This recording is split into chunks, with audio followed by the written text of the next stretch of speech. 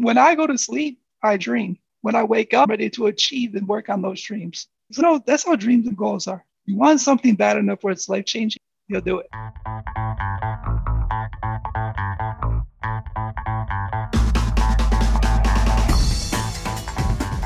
Hi, and welcome to An Unknown Adventure. I'm your host, Kimberly Ann. Each week, I'll either be talking to you or interviewing someone about one or more of three exciting topics: achieving your dreams, no matter how old, young, or infirm you are, minimalism, and unconventional travel. Thank you for being here, and I hope you enjoy the show. This is AUA podcast number 14. And here's my quick van life update before we get into this week's interview. I still don't have my van. Nissan still has it. For those of you who don't know, I bought it on October 3rd, and Nissan has dropped the ball every single step of the way. Who thought buying a used van from the dealership would be such a huge pain? Not me. Every week, they tell me it'll be another week. This has been going on for 4 months. I really wish I was making this up, but I'm not. On a positive note, I did pick out flooring from Lowe's since I refused to shop at Home Depot. The flooring is on back order, but it should be there in about a week. And right now I'm looking at paint. I'm trying to decide which shade of blue to use in just a couple places. I'm one of those people who really likes light colors. I like white walls and light flooring and light colored kitchen countertop. I think it adds the illusion of more space, but more than that, to me, it looks really clean and it helps keep my mind clear. My other update is that I got the COVID vaccine this week. I am a healthcare practitioner and I was part of the first tier.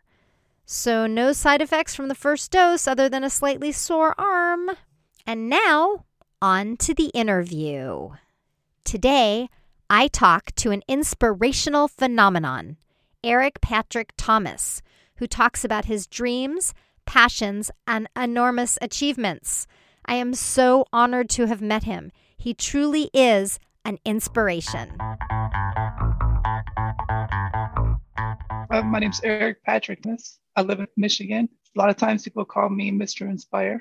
I have an Inspire brand, so I guess that's where it all comes from. Or it's where somebody started saying, "Hey, Mr. Inspire, hey, Mr. Inspire." So that wasn't how the brand started, but that's how somehow the name also incorporated with it also. I like that. And you're wearing an Inspire t-shirt and an Inspire hat. I always wear my brand. Like, people call me a cartoon character because if you see me every single day, I usually have a black t-shirt on with the white Inspire. Like, they're like, it's just like how you watch a cartoon. Even though there's more, there's like 4 or 5 shirts in the closet of the same, so they're clean, but Right. So yeah. And how did the brand come about? The brand came about, as a childhood dream. I always wanted my own clothing line, even back as elementary. I think just because, I don't really know where that was inspired by.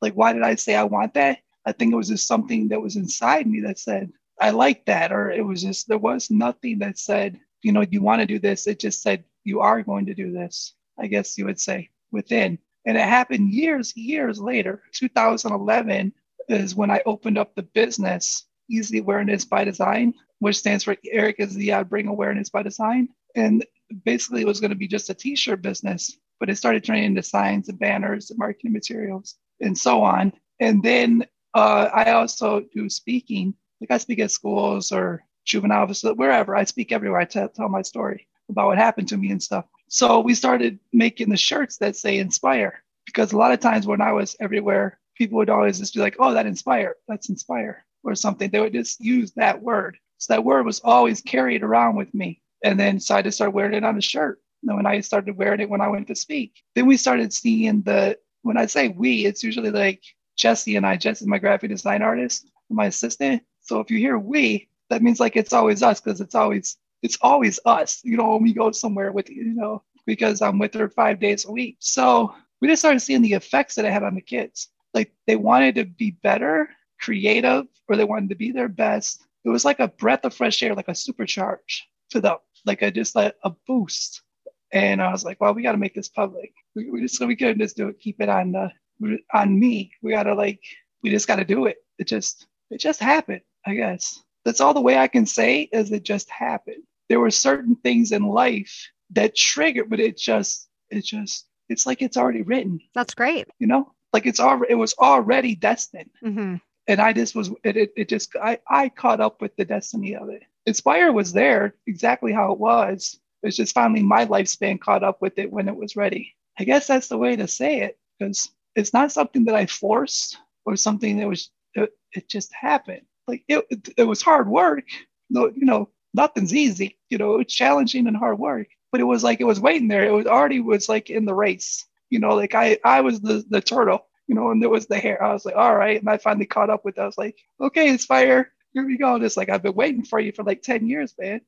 So and now it's just grown everywhere. It started like almost like I say, like a seed, and then it grows a tree, and then it grows these branches, and it grows these leaves and these flowers, or and every person that supports it or wears it, that's where it grows new branches. But it still stays on its same positive mission. It still empowers people. It still brings out the creative best in the person. They want to be their best. And that's the best thing about it. It still stays on the direction. Even though it takes different branches, but it still stays on the direction. It's awesome. Yeah, that is awesome. So can you tell us your story? Yeah, well, I mean, I could tell you, I know you can see me, and I'm sitting in a power wheelchair with a straw in front of my face, which that's how I control the wheelchair. I control the chair by hard puff forward, hard sit backwards, soft puff right, soft sit left. But the way that I actually ended up using the wheelchair was 23 years ago. Hip hop artist, so my hip hop group called Miscellaneous, we were celebrating our album release music project, celebration party at our house. We all lived in the same house. And I was inside the house, and I went outside to check the parking lot just to make sure everything was going good. People weren't in my neighbor's yard, just making sure everything was cool. I was coming back to the house, so I was just about to go in, and I was at the steps and talking to my girlfriend at that time. Then someone came around the DJ van, pulled the gun, open fired, pow, pow, pow, pow, pow, pow, pow. And that's when I got hit with the bullet in my neck. Wow. I got hit right in the third and fourth vertebrae. So they shot me from the backside. And then there's another piece of skin on the back of my head that's like grazed. So it looks like maybe one could have grazed my skull. And instantly I fell to the ground, losing everything. Lost the ability to breathe, to speak, to yell, to move, everything. So I was on the cement looking up at the dark sky. I remember it was also raining to a September 20th. That's why it's called, in one of the songs, it says cold and rainy night. And then there was chaos, just, people running, screaming, and saving themselves. Some people stuck around in to help, but most people were like, I got to get out of here. We're what, between 18 and 21, or, somewhere in that party, underage drinking, it's such and such. So it's all the recipes that you could possibly put together. It's a recipe for disaster sometimes. When you really look at it, when you look at everything that we added up, it's like, okay, something could happen. So that's how that happened. Before you know it, I was waking up in the hospital. They put 4 screws in my head. So 2 on the front, 2 on the side, tubes down my throat because they had to intubate me because I wasn't able to breathe. And then waking up in the morning, and my mom, stepdad, and dad, and stepmom, medical staff, and some friends. And of course, that's where they tell you the story all over again. Instantly, your mind's like, why? Like, what happened? What did I do? Or who was it? And more questions actually are racing through your head faster than you can even think about the thought. And then, of course, then you try to move, and then you're like, okay, what's really happening here? Like, you don't know it's permanent, or it could be permanent, or what the circumstances are, because you just don't know. But right now it's survival. So survival is on your mind. Like, I want to survive. I got goals and dreams. I feel unfinished. I feel like I need to do more in this world. And that's how it felt. So no matter the challenges, let's keep pushing. Let's survive. So that was kind of the main focus, was survival. That was, that's what it was. Eventually they took the tubes out because they knew that I was going to not be able to breathe on my own. So they said, people in the medical field that were there, and then they gave me a tracheotomy. So they cut your throat and they put the tubes in your throat. So I got screws in my head. I got this cage around me called a halo. I'm not unable to move my head, left or right or anything. All I can do is move my eyes. I'm communicating with eye blinks. And then when the tubes when they put the trach in, then I communicated with tongue clicks. And that was my form of communication. And then I finally was able to eat food, and so on. And then once you start to get a little more stable, they start kind of the rehab process at the hospital. And then you learn that you have to go to rehab. You're like, what's rehab? What's this? I only heard about rehab from people that are addicted to drugs or alcohol or something. You're like, rehab.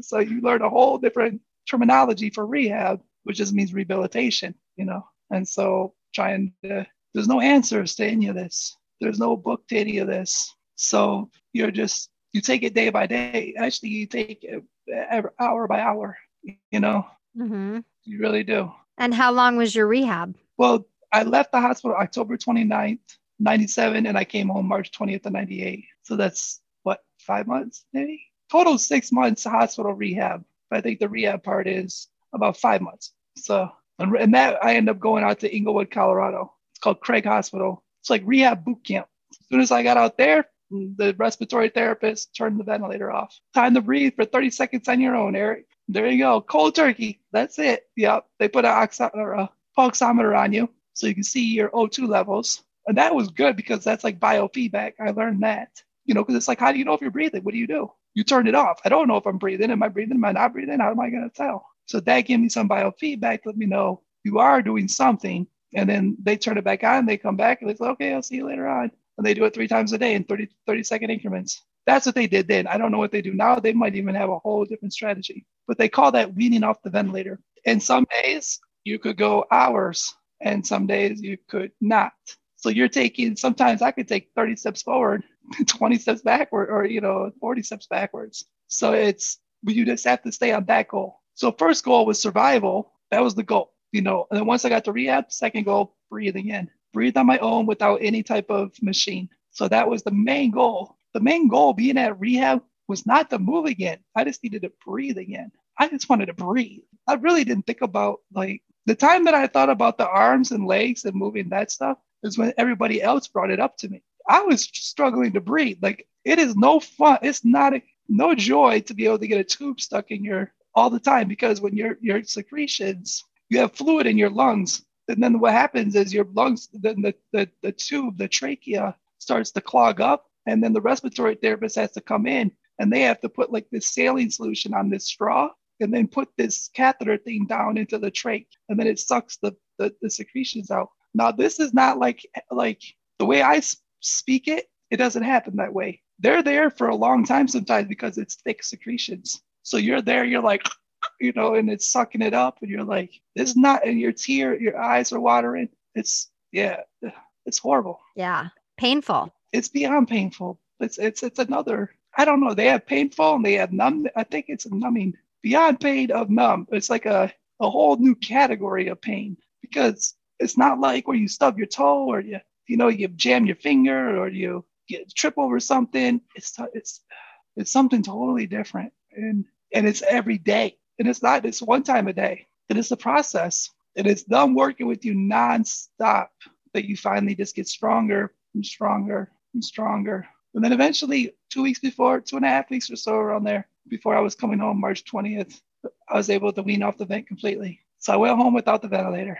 Goal achieved. Goal achieved. Wow. That's the goal. Right. I was going to say that's the goal. Yeah. I guess it's also a dream because when you dream something, then you make a goal to achieve the dream, Or I guess sometimes you make actionable goals to achieve the dream that you've set up. And then did you find you had to manage other people's issues as well as your own? In what they were dealing with? And their expectations? Yeah, it seems like I became a magnet, or maybe it's because of what I was dealing with and the challenges and the disability, then other people that were dealing with that same thing all of a sudden just show up. And then I become an advocate. And then I become a voice for the people that are voiceless. And then I become a mentor. And it just I went from one stage to the other stage at that time. I went on the stage performing hip hop music and into an audience that's there to listen to music and wordplay, to a different stage, to the quality of life of a person, finding the resources, empowering them, helping them figure out how to find caregivers, accessible transportation, how to fundraise, all these different things that now that I'm doing, when I came home, I also became like a CEO of my life because when I got connected with the Disability Network, they set it up where I was able to hire my own staff to care for me. And then I train the staff how I want things taken care of. Can you get everything the way that you want it? Not going to happen. You have to learn. You have to learn. I'm not saying to choose your battles, but there's some compromising, but don't go below your standards. Like still stick to what it is. But you're around 5 or 6 people throughout the day that are providing care for you. You just have to eventually figure out the two-way street, even though you're the boss. Because if not, you're not going to have anybody. And you're going to have a lot of changeover, or turnover. And you don't need that because you could not be alone. I'm not even able to itch my face. Like if my face itches right now talking to you, I got to call my caregiver. I could blow air at it, like, with my nose, I've learned that. But no moving the arms, no moving the hands, legs, the fingers, or the toes, the feet, none of it. Just my breath, my nose, my eyes, my ears, my head, 23 years later, here we are. 23 years. And it just goes by like that, right? Like quickly. In one way, I was thinking about that earlier. Here I am, I'm 43 now. 43, and I'm 23 years into this. I remember when I got to the 20 marker, 20 years, before injury and 20 years after injury. Now it's like 3 years later again. It's like, wow, it goes fast. Life goes fast. That's why you have to live the life of like what you want to do, your goals, your dreams. Don't let anything stop you, and don't limitate yourself. Don't put any limitation. Whatever you wanted to do not regret it. Like, don't have regrets. Don't say woulda, shoulda, coulda when you're older. Just do it as long as it's not going to harm anybody. It's safe and it's positive. Just do it. Like, you want to take that vacation. I mean, obviously right now, but be smart also. But before this, just do it. And if you're like, well, I don't have the money to how to do it. How? Then find the how. How are you going to do it? How are you going to travel? If you don't have the money, obviously that's a very big point of it. Always, a lot of times, finance, the cost. Okay, so raise the money. How are you going to raise the money? What are you going to do? Or how are you going to save money? Or how are you going to, go online, find a discount, or, tell the family, tell friends and family, say, look, I'd love to take a trip. I'm not able to afford it. Is there any way you can help me out? Any of that stuff. Maybe there's in-kind sponsorship. Maybe somebody has travel points. Always find the how. That's what I do. I've always found the how. The how has got me by. The how is my survival. Because when you get shot, there's no any insurance thing, there's no people you sue, I know when people see people in wheelchairs, a lot of times they think they got money or they got a lawsuit and then they watch these movies. A lot of these movies got rich old men and they got everything in this house. Everything's accessible, all these accessible things, all these caregivers. And that's not reality. That's not reality. But unfortunately, that's the narrative that's always kind of pictured. So it's and I have to always explain it. Or they see a person that uses a wheelchair and then they just get up and they walk away. Well, they got up and they did it. You're just not trying hard enough, Eric. Oh, I'm trying. It's sometimes it discredits all the stuff that you're doing. It's especially being a business owner, sometimes they patronize me, pat me on my back. Good job, Eric. Good job. Don't treat it like I'm just there. I feel my emotions at that time take me back to when I used to do finger painting and cutouts in kindergarten. When they do that to me, no, I work every day hard at this. Treat me like that. Treat me like I failed. Treat me like I succeed. Treat me like a business owner that really is doing hard work. Or even if the sales aren't good, okay, I understand that. I'm truthful, but I'm up every day, 5 a.m. What? Or on the weekdays. Yeah. Wow. Yeah. When I go to sleep, I dream. When I wake up, I'm ready to achieve and work on those dreams. I love that. That's awesome. Yeah. I hope I always am like that. Yeah. I think a lot of people don't know how to react or treat people that are different or people with disabilities. And we're not really taught that as a society. That's not taught in school, and it should be. It should be. You're definitely 100% correct. It should be, because then it won't be so, you won't even be able to point it out. If you go somewhere and you say, yeah, there was a person using a wheelchair, they would talk about the person first. They would just be like, man, this one guy, he was pretty cool. They wouldn't notice the chair and talk about the chair and then that. They'd be like, man, I met this person. they may not ever even mention that. And then the person, maybe they became friends and they're like, oh, I want you to meet this guy. He's really cool. And then they meet each other like, oh, wait, you never told me you was using a chair. But the person's like, oh, I never knew it mattered, Yeah. Why does that matter? Yeah. Right. But there is, on another half, though, with people with disabilities, there are people that don't want person first language. They want to be known with the chair first or the crutches or whatever it is first. Yeah. So that's another thing. So we have our own disagreements within each other, right? One is saying, well, yeah, it's person first language. The other person's like, no person first language. I want to be known as a quad and this and this. And I'm like, okay. Me, I'd rather have them say, my friend Eric, he has a company or, he uses a power wheelchair by a straw and he drives it with his breath. That's me though, but everybody's not like that. So. Right. No, it's true. I had a really, really, really close friend in a chair, and he was a comedian. And I just knew him I knew him not as the comedian. I knew him as the person. But when anybody would refer to him, they would refer to him as Stu the comedian, because that was his kind of, his face. And he did stand-up, sit-down comedy. That's what he called it. Oh, yeah. And he was so funny. He was hysterical and was an amazing, just in every way. Just so. Does he have any YouTube videos? No, he passed away when he was like 26. Oh. Yeah. Sorry to hear that. Yeah. He had like he was a thalidomide babies, so they don't live long. Oh, yeah. He probably lived a lot longer than they said, right? Yeah. Probably through comedy. Yep. Yeah. Laughter is so powerful. So powerful. Yeah. It heals people. It's so crazy. It is. That's why I think they have go on YouTube and just listen to like babies laugh. And baby laughter is like really, it's like even better. Yeah, no, it's something with us. So I guess it's our, how we connect. Takes us back to our innocence, To when we're babies, we don't know any difference. We don't know that this world is the way it is. We're just looking at it like, I want food, or, those words are cool. I'm learning my words. Oh, I can cry and I get attention, or very simple things, but it's very innocent, Yep. And happy, we're all happy. Yeah, it's true. So do you want to talk about the traveling? Oh, yeah. I could tell you a really good story on travel. I could tell you multiple stories, but this one, because it's got all like 3 or 4 different ones of accessible travel, where my challenges or barriers. I went out to LA. I went out to Shark Tank back in 2015. My friend Damon John. Oh, cool. He contacted me and said, hey, man, he found out I didn't take a vacation since my injury. So he was like, I want you to come out to LA and, come on the set of Shark Tank. I'll take you around and be my guest out there. So it's like, all right, cool. So he's like, get a hold of my assistant. So I got a hold of his assistant. She's like, yeah, he wants you out there in 6 days. This Sunday. I was like, okay. I was thinking he might have was taking a couple months. Give me some preparedness. Nah, Damon kicked my butt, man. He kicked my butt in gear to figure everything out in very little time. I basically shut everything out.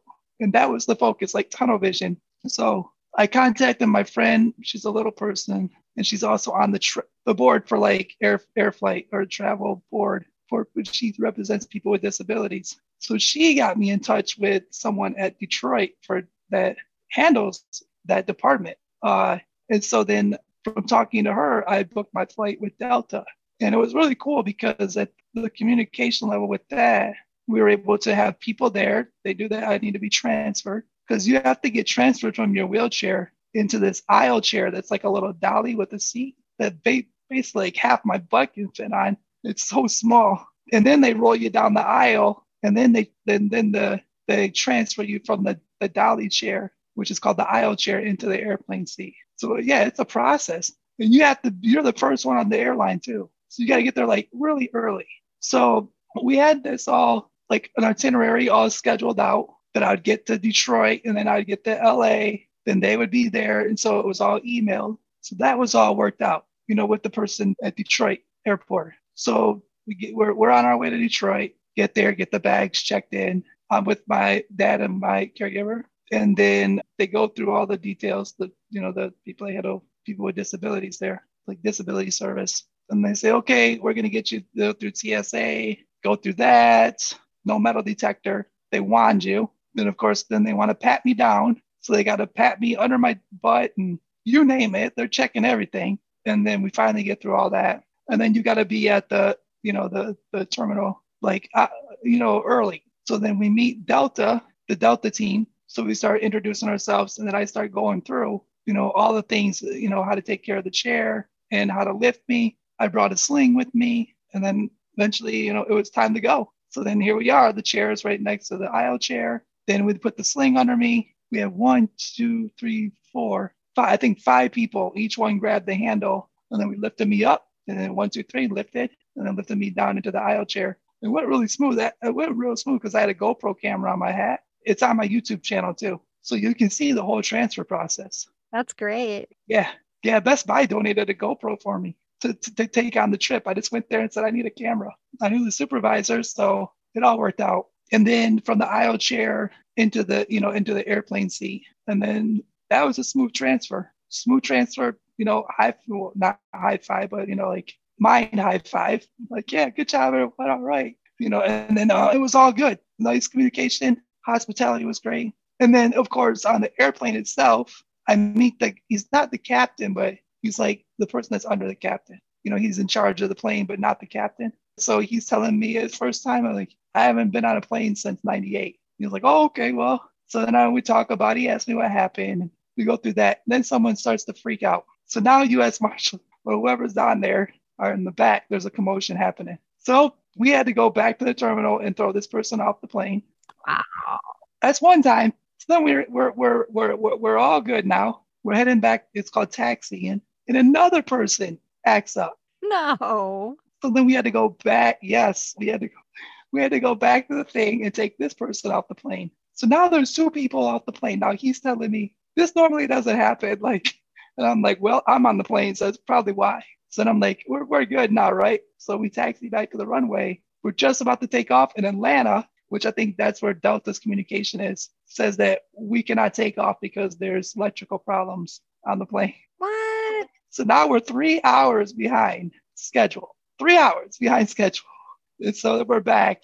And now, so now here it is, 3 hours, 3.5 hours. We're finally about to get down the runway and we take off to LAX. So we land in LAX and of course we're late. And I'm the last one to get off the plane. So everybody gets off the plane and then I got to get transferred from the airplane seat to the aisle chair to the power chair, and then hope that the power chair didn't get destroyed. Because this happens too. Power wheelchairs get destroyed in airplane flights a lot of times. They're mishandled. Wow. Oh yeah, lots of problems. So everything was good. So it worked. But remember, I'm the last person to get off the plane. So guess where my luggage is? Because if you don't make it to the where the luggage comes down, where people claim it, it goes to baggage claim. So now we have to go find Delta baggage claim. So now we're going all through LAX. We've never been in LAX. There's this long tunnel underneath LAX, one end to the other, just a huge tunnel. So we're going down this tunnel. Remember, I'm puffing my wheelchair and I got 2 people with me and it's way over time. Everybody's kind of a little cranky right now. So I got to keep my team focused and happy, and then we get the Delta baggage claim. One of the smart things we learned is to put a ribbon around your luggage and tie it around the handles of your luggage that you can identify. And that's how we found our luggage, because we knew what ribbon we use for all the luggage. And we told them, hey, our luggage has this such and such ribbon. And we got it from like the dollar store or something like that. So that helped out. So now we have 8 bags. Wow. Yeah, because Damon wanted Inspire stuff to take the Shark Tank, but we couldn't ship it because we didn't have enough time to ship it. It wouldn't have got there in time. So we're traveling with it, 8 bags. We had hats and Inspire shirts. And so now we need to get to the hotel. We stayed at the Ace Hotel, downtown LA. I think that's what it's called, the Ace. I hope that's what it's called. It's right next to the theater where Charlie Chaplin was at. So we get out where the taxi area is. Now, when we get out there, you can see little headlights lined up. Those are the taxis. So you see people that are trying to get a taxi, and there's like a taxi controller that's like kind of coordinating, you go here, you go here. There's literally people arguing, like taxi drivers arguing over, that's my customer, this is my customer, that's what's going on. This is what's happening. I'm over there. I'm like, okay. I go to the guy, I'm like, I need a taxi that's wheelchair accessible. And we don't have anything like that here right now. I'm like, they're like, we have a bus. but it only goes 1 mile. It doesn't go to the downtown LA. And I'm like, no, I need to get to LA. I need to get downtown LA to this, And he's like, no. And I'm like, what do you mean? No, like I need something. So I contact the hotel. The hotel made some calls for me and they found this van that has a ramp.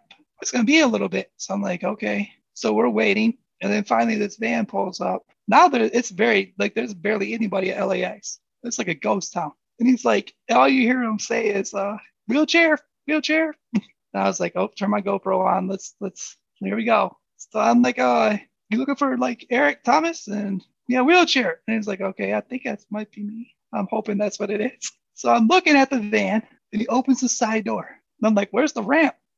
He's like, go to this, just a minute. And then he pops open the trunk and he pulls out a portable ramp.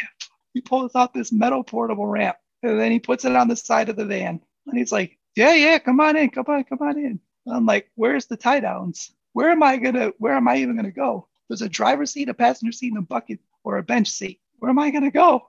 Oh no, just go in. Is there tie downs? Yeah. I'm like, okay. So I get in this van. I don't even know how I fit, but it's all on YouTube. It's all recorded. And then, so I finally get in. I have no idea how I got in. I've said before, I think like my body morphed where I just like turned this like liquid or something and then like turned and then I came back.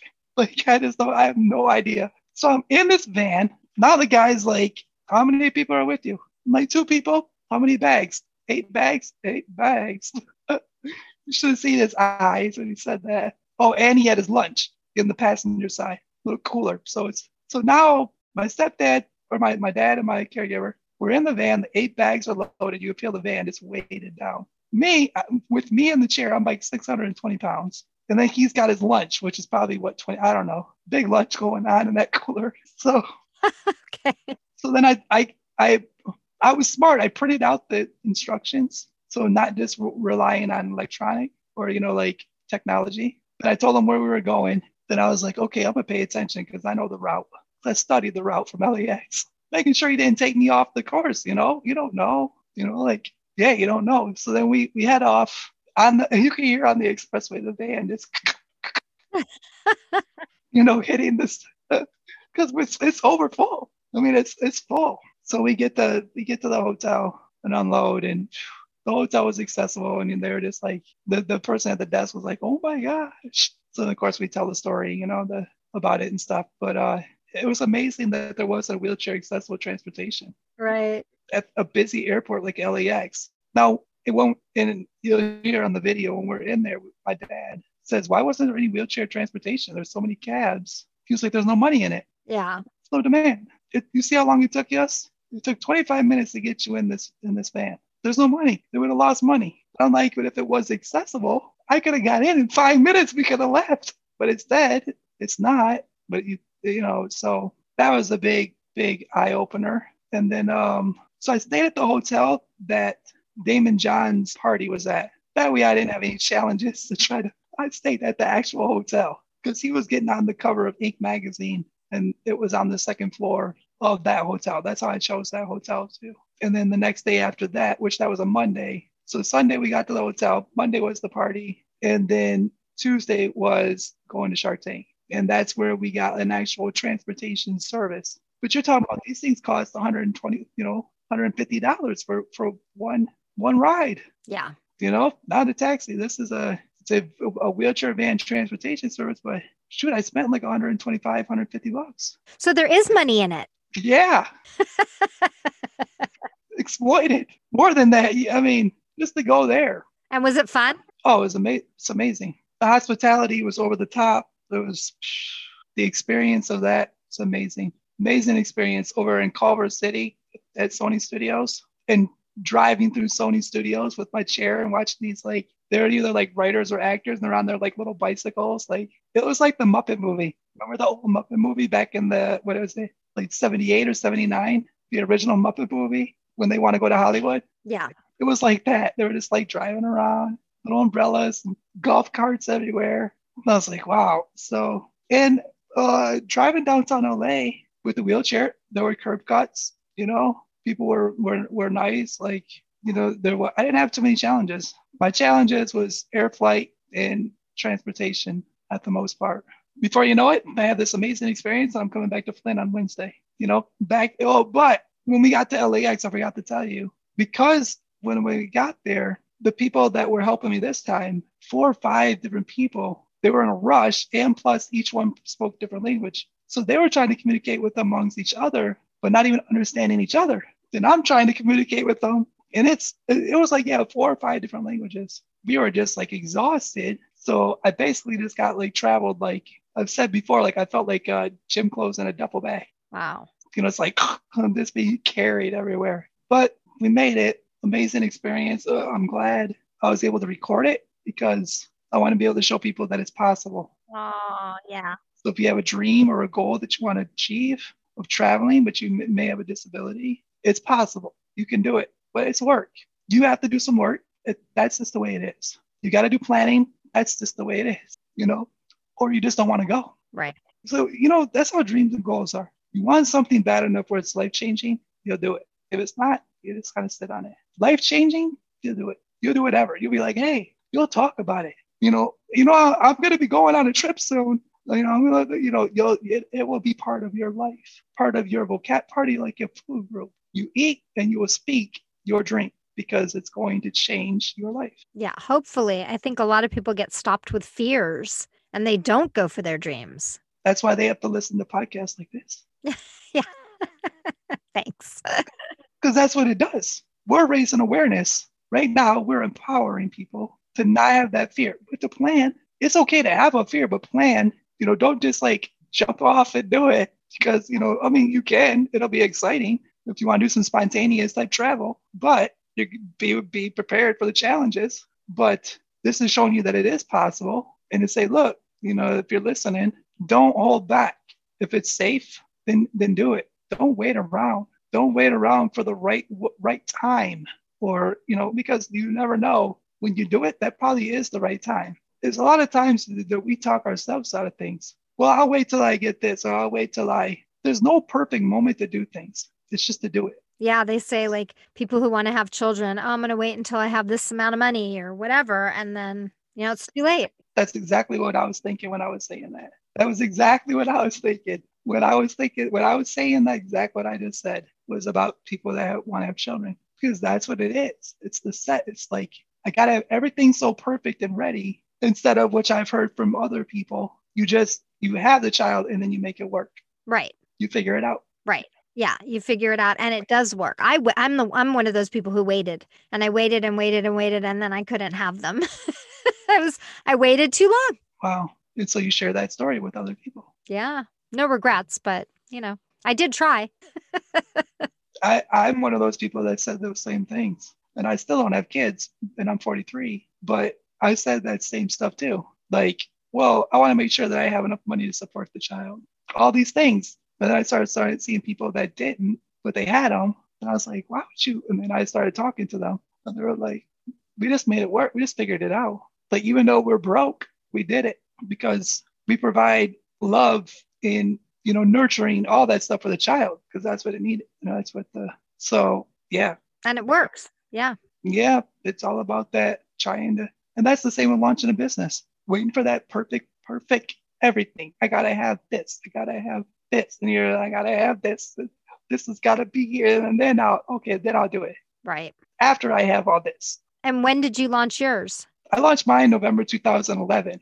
This is after many other attempts to work in the business field or start businesses. So I had a record company but that didn't work out. It was very little. This is after my injury. These are things after my injury. And then I wrote for an entertainment newspaper. I write by my voice using Dragon Naturally Speaking for about 5 years. Then that went away. Then I did some mentoring for a little bit. Then that went away. That was funded by a grant. And then I opened up an internet radio station. And the internet radio was in trouble because of royalty rates. And so I went to Washington, D.C., and we introduced the Internet Radio Equality Act. And actually, we saved internet radio for a while, but then there was some loopholes like years later. And then the blanket license and everything, it was hard to stay in business, so I shut down my internet radio station. Along a lot of other people had to shut down the internet radio at that time. And then I just went back to that childhood dream, a t-shirt business or t-shirts, making t-shirts that have meaningful messages. And then that's where Easy Awareness by Design started happening.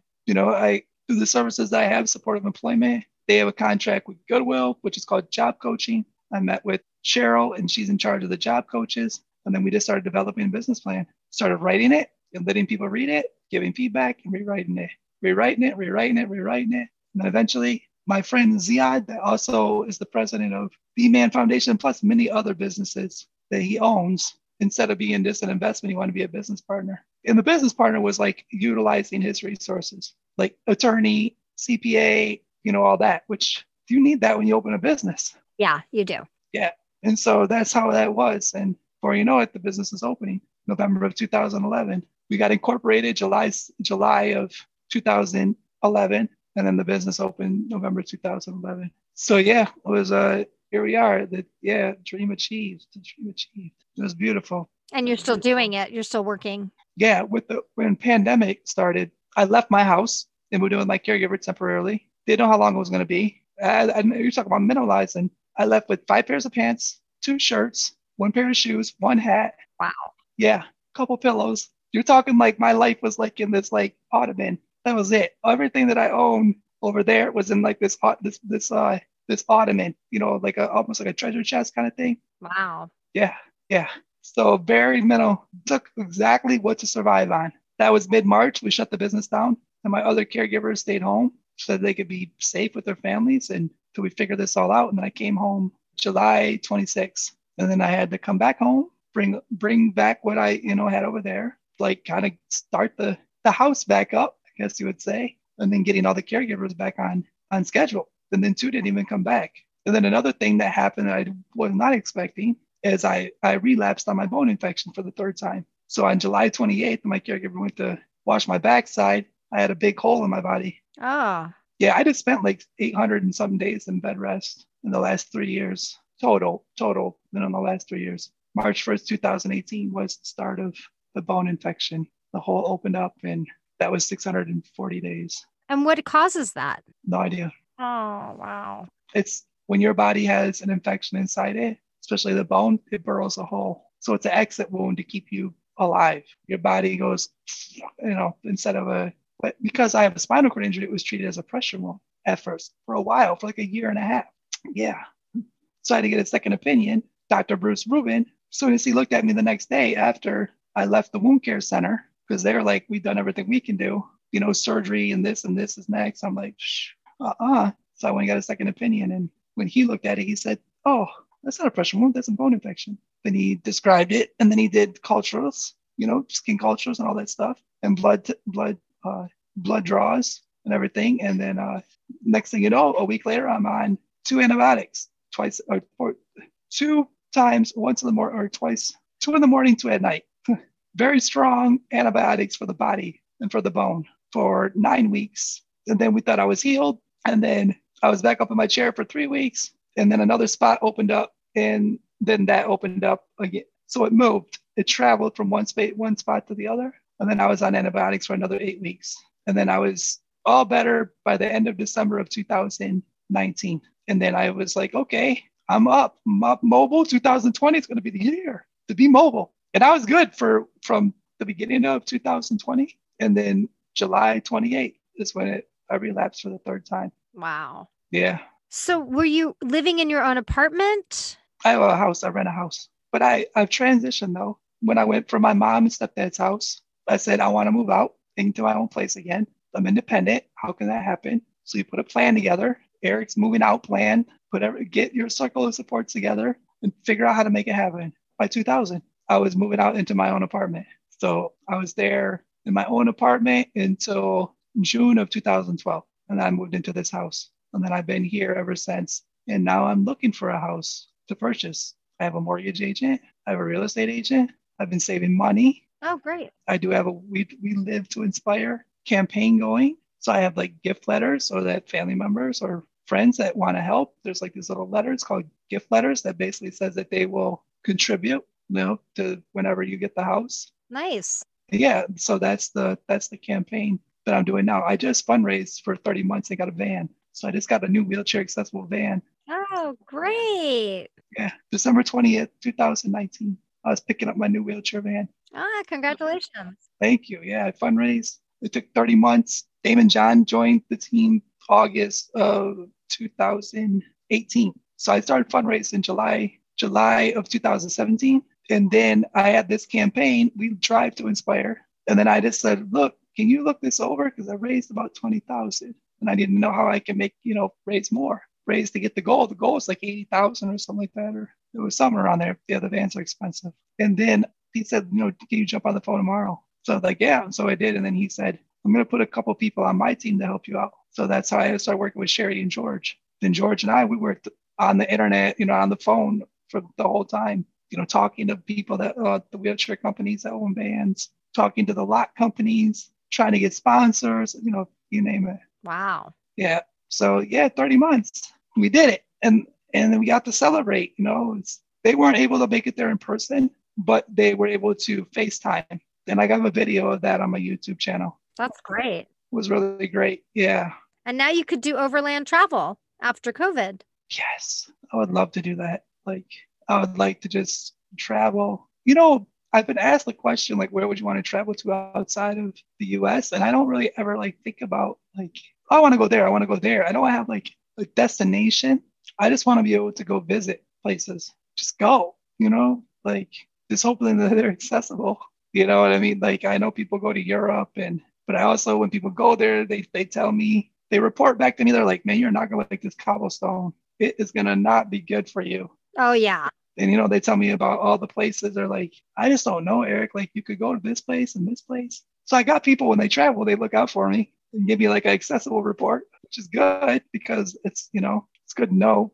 But I just want to just, be able to just kind of just get out and just venture out. And maybe when I do that, I can set up speaking engagements or something. I mean, I don't have a book or anything yet, but definitely maybe thinking about working on it. Or I have an outline, and I know people when they have their books and they go speak on their books, Right. Yeah. You could write a memoir and then you could travel in your van and, drive to different speaking engagements. In the US, for sure. Yeah. Yeah. Yeah. When we went to LA, we called it Journey to Inspire the West. Nice. So then my New York one would be Journey to Inspire the East. And Miami one would be Journey to Inspire the South. And I have that all planned out. That's all documented, written out, all the Journey to Inspire. I have all the domains too. So I already got all the domains. Ah, good. Good for you.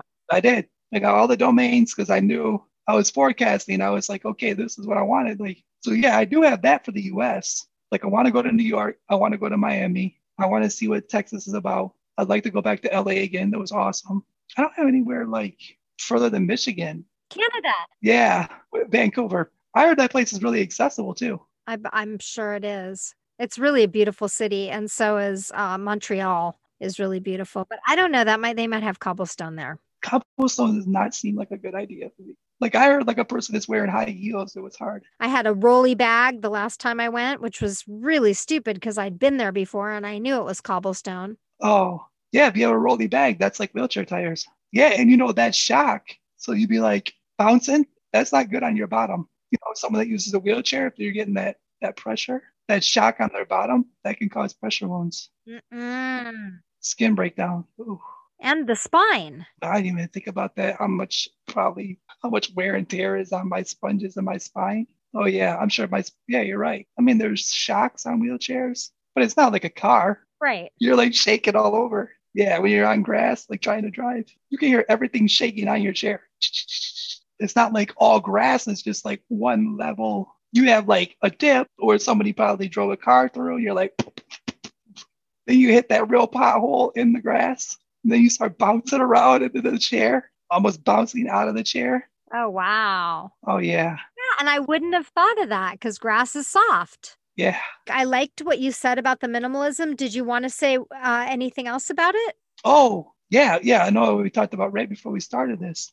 I would say probably the last 3, 4 years, 5 years, I just started looking at everything going I just have some stuff. I go to events and conventions and I get a bag and they fill the bag with swag and all these brochures. And I'm I'm going to go through that eventually. And then it goes on a shelf. Then I go to another one and that stacks on top of that one. And then stuff just stacks on top of stuff. Mm-hmm. And then you take a day that you're going to downsize. And then you're I don't want to really throw this away. So you move that stuff to another location, to another stuff. Like you move stuff to stuff. Yeah. And sometimes stuff gets separated into two piles. And now you have two piles of stuff you haven't even touched in months, years. So it's like, okay, Oh, yeah.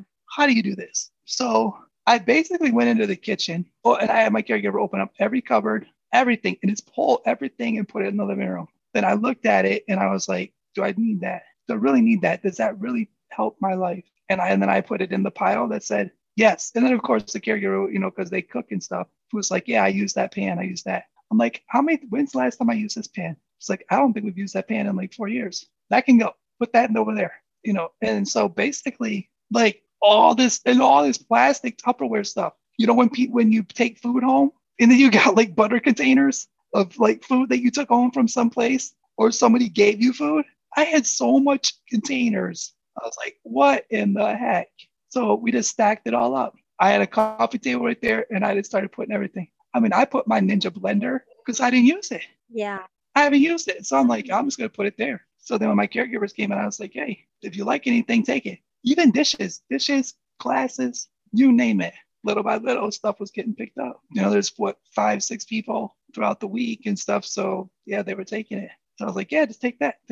So it started with the kitchen and then I did the bedroom and I closed. So instead of donating it someplace, I let them. They had people that they could donate it to and stuff like that, where they could use it. And then I did the dining room and then the bathroom. And then, of course, the last part was the living room because everything was in the living room. But it had to be visible. You had to make things visible, not tucked away. More that it's visible, the better you'll minimize things because it's visible. See, when you put it in your closet and put it in a drawer, it's tucked away. You don't see it, so it doesn't affect you.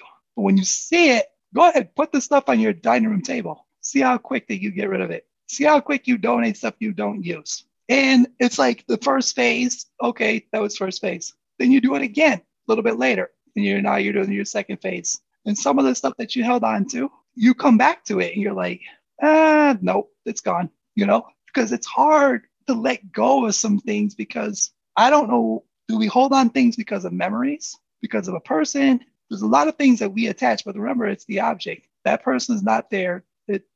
That person's within you if they're not around anymore. So it's not the object. The object's just an object. So there's certain stuff, there's memorabilia stuff, and you can make your memorabilia tubs. But there's a lot of stuff that a lot of people have that they have not used in years. And that's where it's time to, and you know what? Once it's gone, you forgot. You could ask me what was in my kitchen. I'm not even able to tell you right now.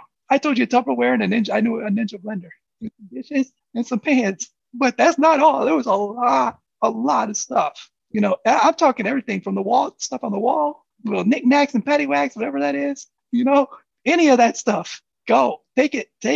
It's all good. Because you know what else? If I got to leave here and move to another place, I don't want all this stuff to travel with me. I want it to be a very simple type of minimized move. It's possible. I want it to where we could say, look, you're moving today. No problem. I can do that. I got tubs. I know exactly where it is. Let's do it. Pack it up. Let's roll. So it is just, it's out and it's being used. Why hold on to stuff that's not being used? Give it to someone that's going to use it and appreciate it. Like mine's sitting on the shelf for 2 years. I haven't used it. Here, take it. I just put stuff on the coffee table today. I went through one drawer and there's already stuff on there. I'm like, I don't use this. When's the last time I used this? So that's exactly what I say. When's the last time I used this? Maybe it was like 6 months. Let it go. It's not. And trying to manage all that, that's just more energy and time on your mind. That's just mental weight that you're putting on you. Yeah, totally. So what would you tell your younger self that you know now that you didn't know then? I've been asked this question many times, and also in another way of like, what would you do differently if you could travel back into the past? Nothing. I'd let it go. I'd go right back outside, get shot again, go through whatever it is, because all the things that's happened from it, all the help that the lives that's changed, the relationships that I've built, the really amazing people that I have came across now that are my friends or their family now, or, all of that, babies that's been born.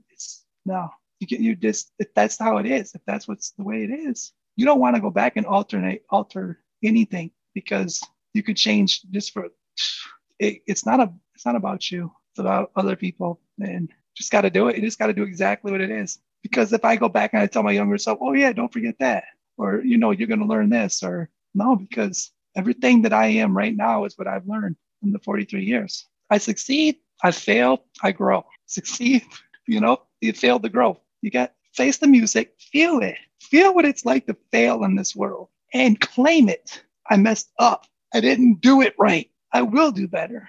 Claim it. Stop running from it. Stop masking it. Just yes, I did it. I screwed up, or I didn't do it good enough, or I should have worked harder when I decided not to, or I waited too late, for the last minute for it to get done.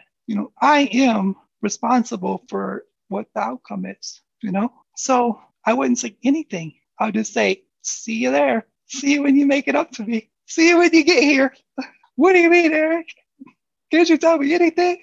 Is there anything? Nope. I'll just see you when you get here. That's all I can say to you. I like that.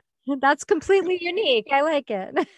Eric, where can people find you? InspireShirt.com. I think the YouTube is EPT77, but I know that if you... I'll link to it. And then all social media is Eric Patrick Thomas for everything except Twitter. It's Eric P. Thomas. Well, thank you. I really enjoyed the interview. It was really inspiring. Oh yeah, that was awesome. I love. It's been great. It's been a very interesting journey with the goal that I set, for the 23 interviews before the end of the year. That was to celebrate life after injury for 23 years. So I just celebrated September 20th, living life after injury for 23 years. And you celebrated it by doing 23 podcasts? Yeah. Yep. I made a goal. Well, 23 different interviews. So it doesn't have to be a podcast. It could be a radio, it could be podcast, video cast. It could be an article. It was, just interviewed by 23 different people. Thanks for having me too. Thanks for listening, everybody.